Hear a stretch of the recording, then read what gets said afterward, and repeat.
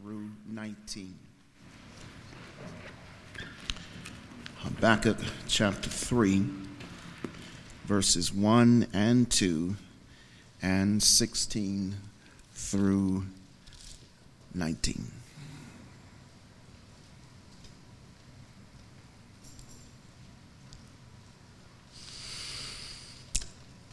Word of the Lord.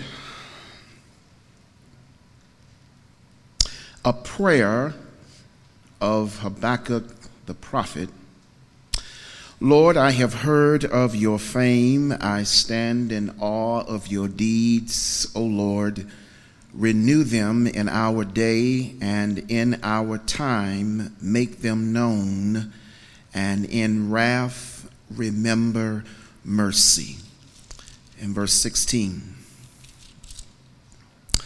I heard, and my heart pounded, my lips quivered at the sound. Decay crept into my bones, and my legs trembled. Yet I will wait patiently for the day of calamity to come on the nation invading us. Though the fig tree does not bud, and there are no grapes on the vine, though the olive crops fail and the fields produce no food, though there are no sheep in the pen and no cattle in the stall, yet I will rejoice in the Lord. I will be joyful in God my Savior. The sovereign Lord is my strength. He makes my feet like the feet of a deer. He enables me to go on to higher heights. For the Lord is good, and his mercy endures forever. You may be seated.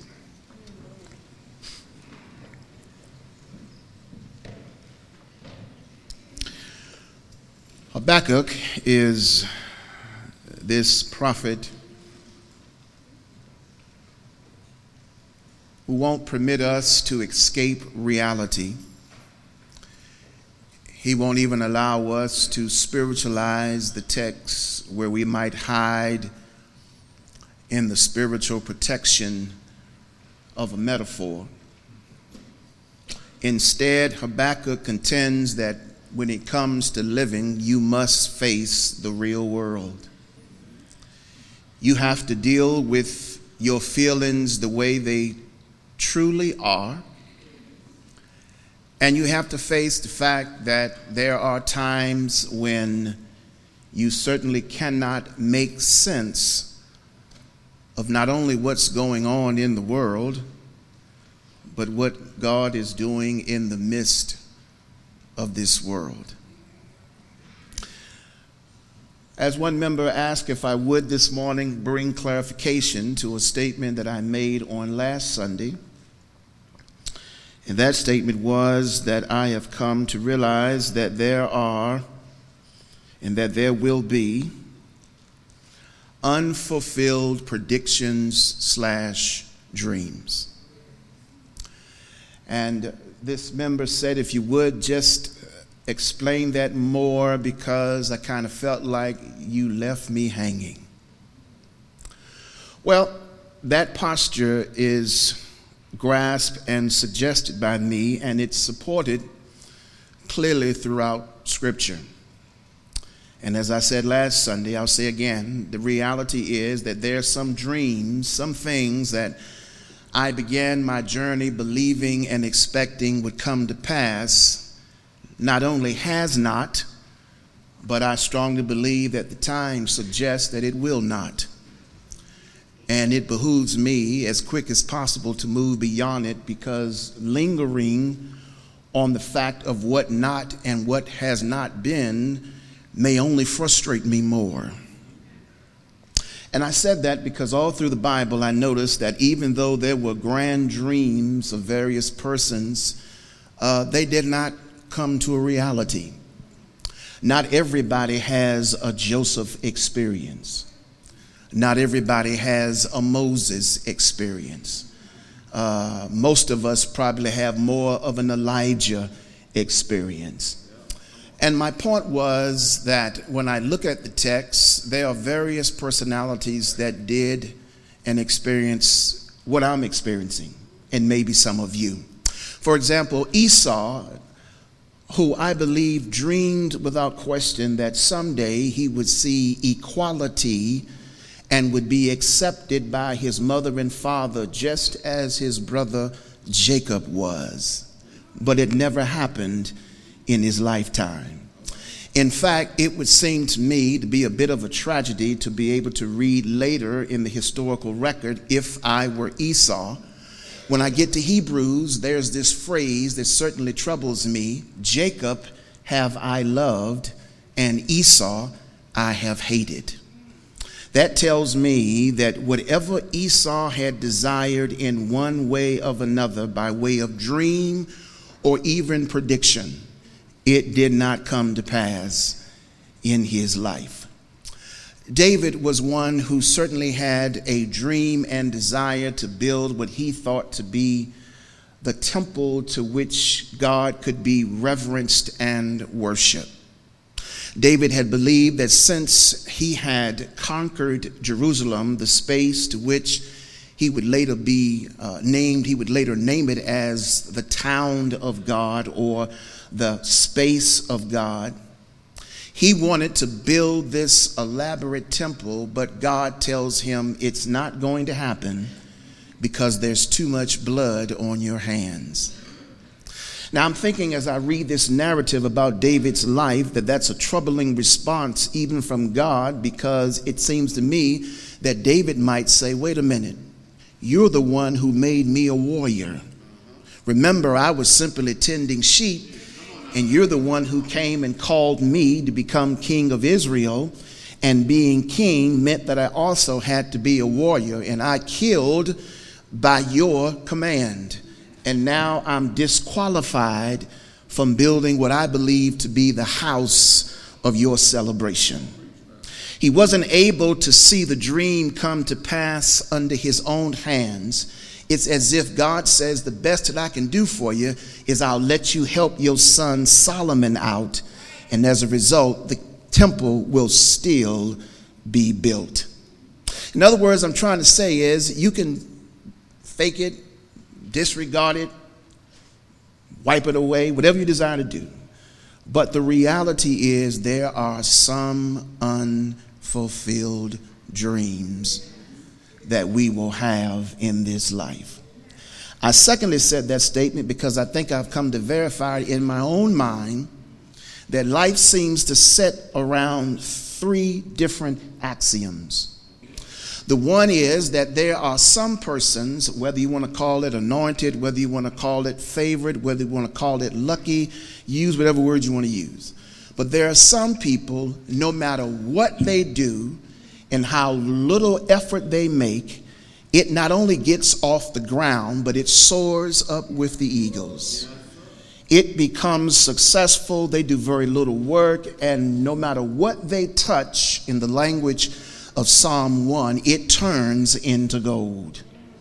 Then there are some other people that no matter how hard they work, no matter how much investment of both time and resources they put in, whatever the objective is, it never gets off of the ground, and life appears to be a full spectrum of struggle for them. They never get to experience success. In fact, they live in the lane of frustration. It's as if no matter how hard I try, how much praying I do, how much fasting I do, this thing doesn't change, and I wonder, is it even worth my effort any longer? Then there's the third axiom, and the third axiom is that there are those who live in the middle. And by living in the middle, it doesn't matter to them if it flies or stays on the ground. As long as it maintains a level of consistency, they're happy. And I'm trying to tell you that that tier of difference in terms of human existence is a reality. And the reality is some people soar, others do not, and some people remain in the middle. And I've come to conclude that when I read these 3 chapters of Habakkuk, he likewise, obviously, has somewhat of the same conclusion. For remember, we read in chapter 1 that Habakkuk had these tremendous indictments he had against God, that God was insensitive and that God was insincere and that God was essentially inconsistent and that God was inconsiderate of the experience to which they were going through. And God comes back and tells Habakkuk, you're wrong, you're incorrect. Instead, I'm doing something, but you just cannot handle what I'm doing. And Habakkuk spends chapter 1 wondering and worrying about how God is going to work God's own plan. Then we get to chapter 2, and Habakkuk says that I guess because I can't figure out God, the best thing for me to do is to go up in my tower and have a prayer time with God, and I'm going to wait for God responding to me. And God responds back and tells Habakkuk, this is what I want you to do. I want you to watch and I want you to wait, because in watching and waiting, you're going to see that I'm doing something, but I'm also going to unveil to you what I'm going to do and to give you the assurance that my glory is not going to be voided, and that my assurance to you that all things are going to work together if you will just watch and wait until I bring about your change. And then we get here to chapter 3, where apparently Habakkuk indeed has decided that I'm not only going to watch and to wait, but I'm going to transition into worshiping and witnessing. I'm going to believe that God is going to do something tremendous. And Habakkuk says, I've also come to realize when you read chapter 3 closely that apparently the shift did not occur in Habakkuk's lifetime. Maybe Habakkuk did not live to see what he desired in chapter 1. In other words, Habakkuk seemed to suggest to us that he has an unfulfilled dream, an expectation that didn't come to pass. But he says in chapter 3, even when that happens, you are faced with a decision. You're going to have to decide, are you going to bask in the fact that it didn't come to pass? Or are you going to go on and celebrate and worship the fact that God, whatever you decide to do, I'm just going to hang out in your grace and trust in your power and provision. And I'm just going to watch you and wait on you. But in the meantime, I'm going to worship and witness that the Lord is still good and that his mercy still endures forever. So in chapter 3, particularly in verse 1 and 2, we find Habakkuk doing the next possible thing that he can do in watching and waiting, but then also in worshiping, and that is praying. The Bible says in verse 1 that he heard of the fame of God and that he stood in the awe of God's deeds, and he cries out to God, renew them in our day, in our time, make them known, but in wrath, please remember us by your mercy. Here's what Habakkuk said, Lord, I heard about what you did from my ancestors. I read the record, and he's referring back to the deliverance of Israel through Egypt. And he's saying, you know, what I want to do is see God just like you did in the old. Can you bring it about in my own time frame as well? I want to see you open up the Red Sea. I want to see you drown Pharaoh in his wickedness. I want to see you send the plagues. I want to see you protect us even in the midst of evil. I want to see everything that my ancestors saw come to pass. Can you make it happen in my own life? And the way that I do is that I just celebrate and worship in your word. I come to realize that if I just have a way of trusting your word and believing your word and standing on your word and living in your word and relying on your word, somehow, some way, you will even metaphorically, I may not see a real Red Sea open up, but I believe you can open up a way out of no way.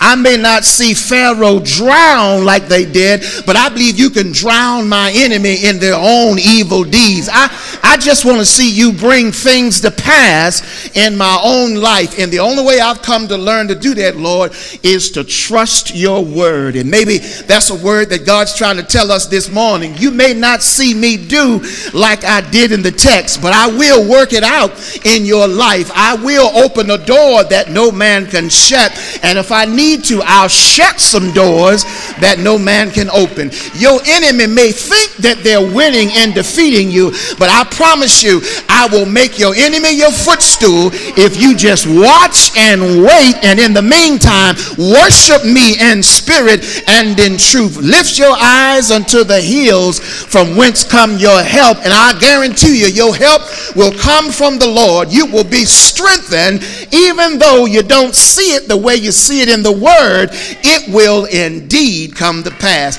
And while you're worshiping, leave me and go out and witness and tell somebody, God will make a way out of no way.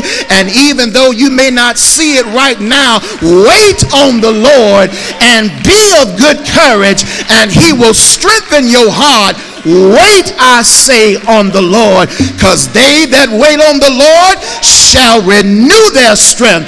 They will mount up with wings like eagle. They will run and not be weary.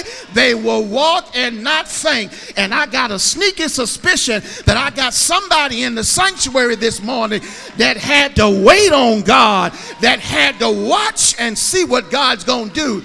But you decided to worship your way through trouble, to worship your way through the storm, to witness about the goodness of God. And though you do not see it, yet your hope does not demise, because you're going to keep on keeping on, because God has yet to fail you, and you're going to hold on to God's unchanging hand. Do I have a witness up in this house this morning?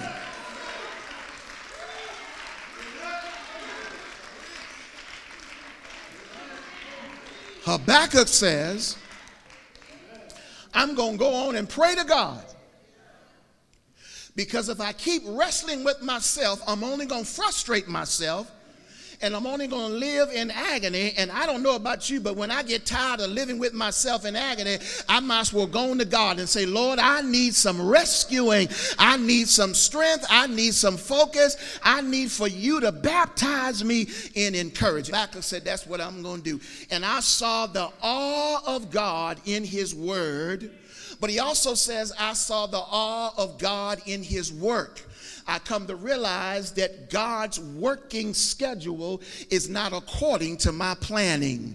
In other words, I realize, says Habakkuk, that God's going to work this thing out, and it's best for me just to simply get back in the seat, lay back, and enjoy the ride. Just simply allow God to take me where he's going to take me. And then Habakkuk says, I realized that God also, and I saw him in the outpouring of his wrath. And he says, God, whatever you do, when you begin to pour out your wrath, please remember us in mercy.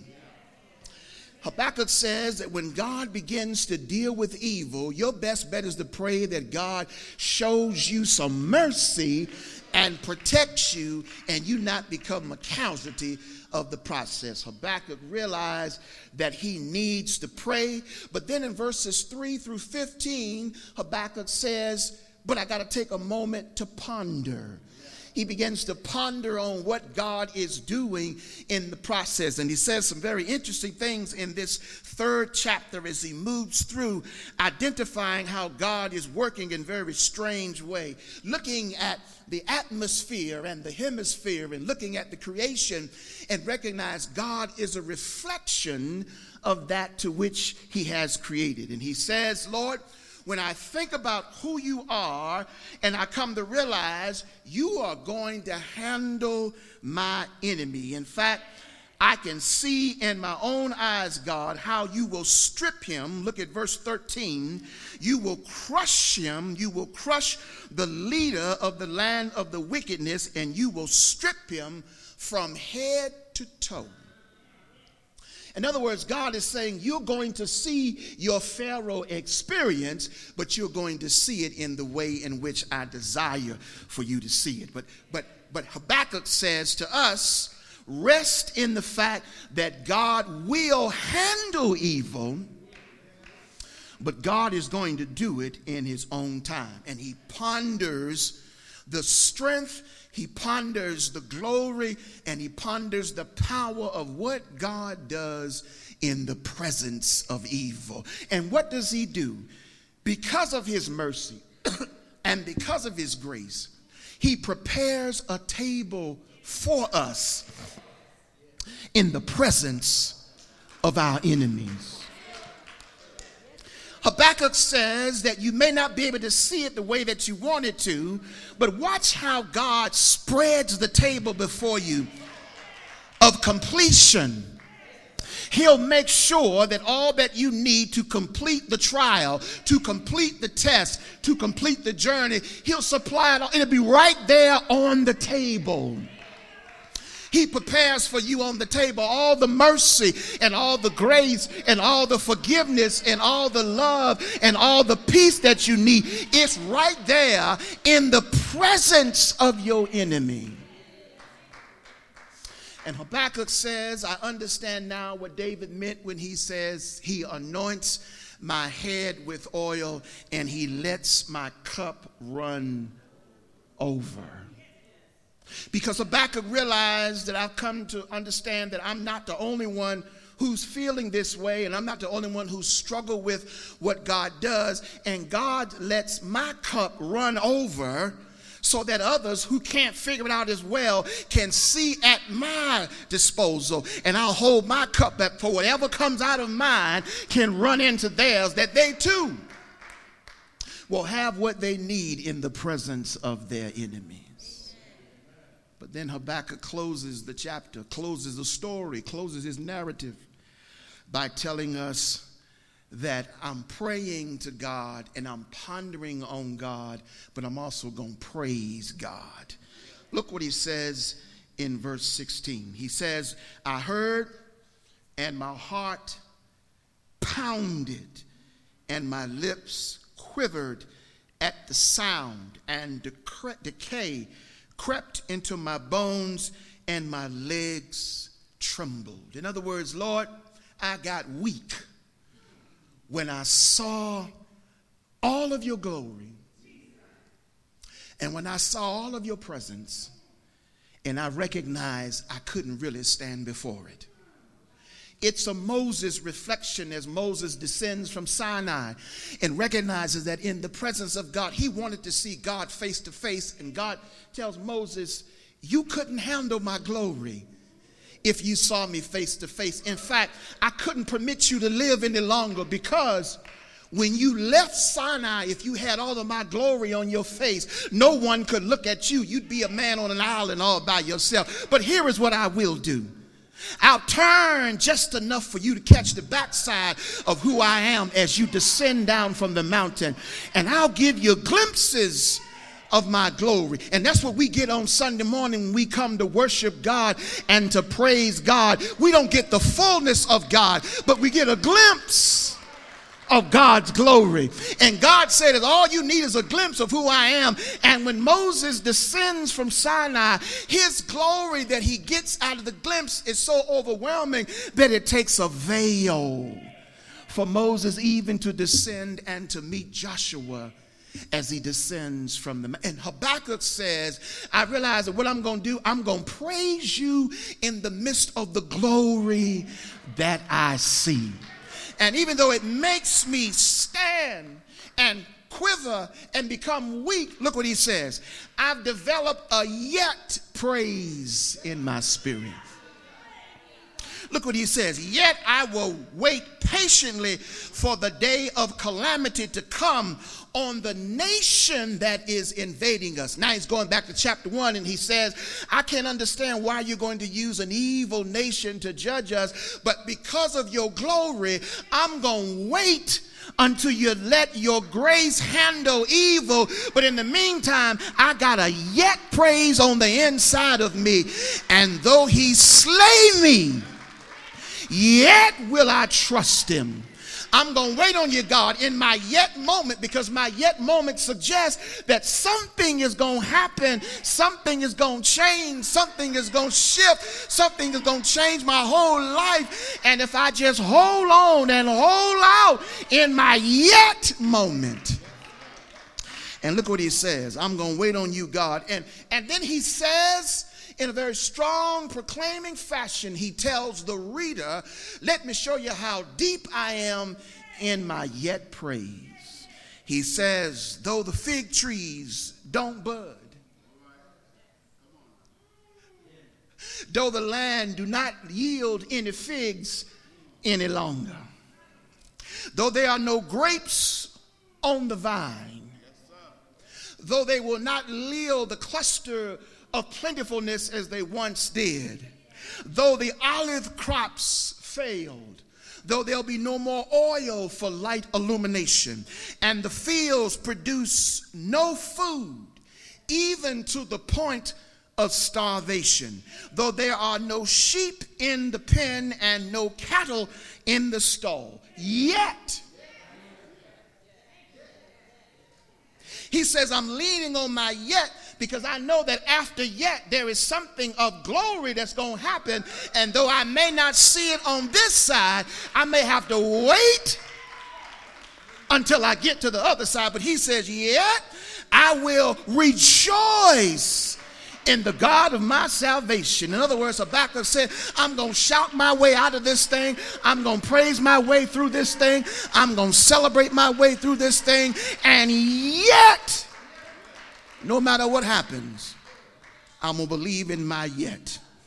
He says, I will rejoice in the Lord, the God of my salvation, the Lord my Savior.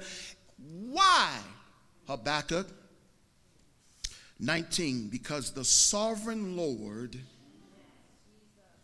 is my strength. The Lord is my light and my salvation. Whom and what? Says Paul, I am persuaded that neither life nor death, angels nor principalities, nor things present, nor things that come, nor height, nor depth, nor any other creature can separate me from the love of God which is in Christ Jesus my Lord. My strength, says Habakkuk, is in the sovereign Lord of my salvation. And he says one reason among the many that I'm holding on to him, because no matter how high of the heights that I have to climb, he makes my feet like deer feet. You got to understand that. Not all deer, but certain deer has a different kind of pad on their heel that enables them to climb up the side of a mountain and stand there in awe and in a sense of reverence. And when you look at them, you got to say in your own mind, how in the world could they climb up so high? Underneath them is a foundation that enables them to climb higher and higher. And no matter how difficult the climbing is, that gripping that they have beneath them enables them to go up and up and up and up. And Habakkuk says, I'm able to climb up into glory and to victory because underneath me are feet like a deer that God has given me. And because of that, I'm going to wait and see what God's going to do. I'm going to rest in my yet praise, because he said he enables me to go up into the heights of life. That's God's word to someone this morning who's wrestling with, what are you doing, God, and why is it taking you so long? Habakkuk says, just rest in your yet praise. Tell yourself that though it takes God another year, yet I'll continue to celebrate and to worship and to believe that God will bring it about in God's own time. And then Habakkuk reminds us in chapter 3, I certainly cannot understand and may not never understand, and I'm going to have to accept the fact that I may die not understanding all that the Lord is doing in my life and what he has done. But I'm hanging out in my yet praise, because my yet praise tells me weeping may endure for the night. And right now you might be resting in the night watch of your journey. But if you hold on to your yet praise, joy is coming in the morning. And I don't know when the morning is, but the morning is coming. And you just need to wait until your change comes, because God will indeed bring it to pass. Hang out in your yet praise and watch what God does in a very tremendous way. Father, in Jesus' name, help somebody this morning stretch out on their praise of yet and recognize that you got all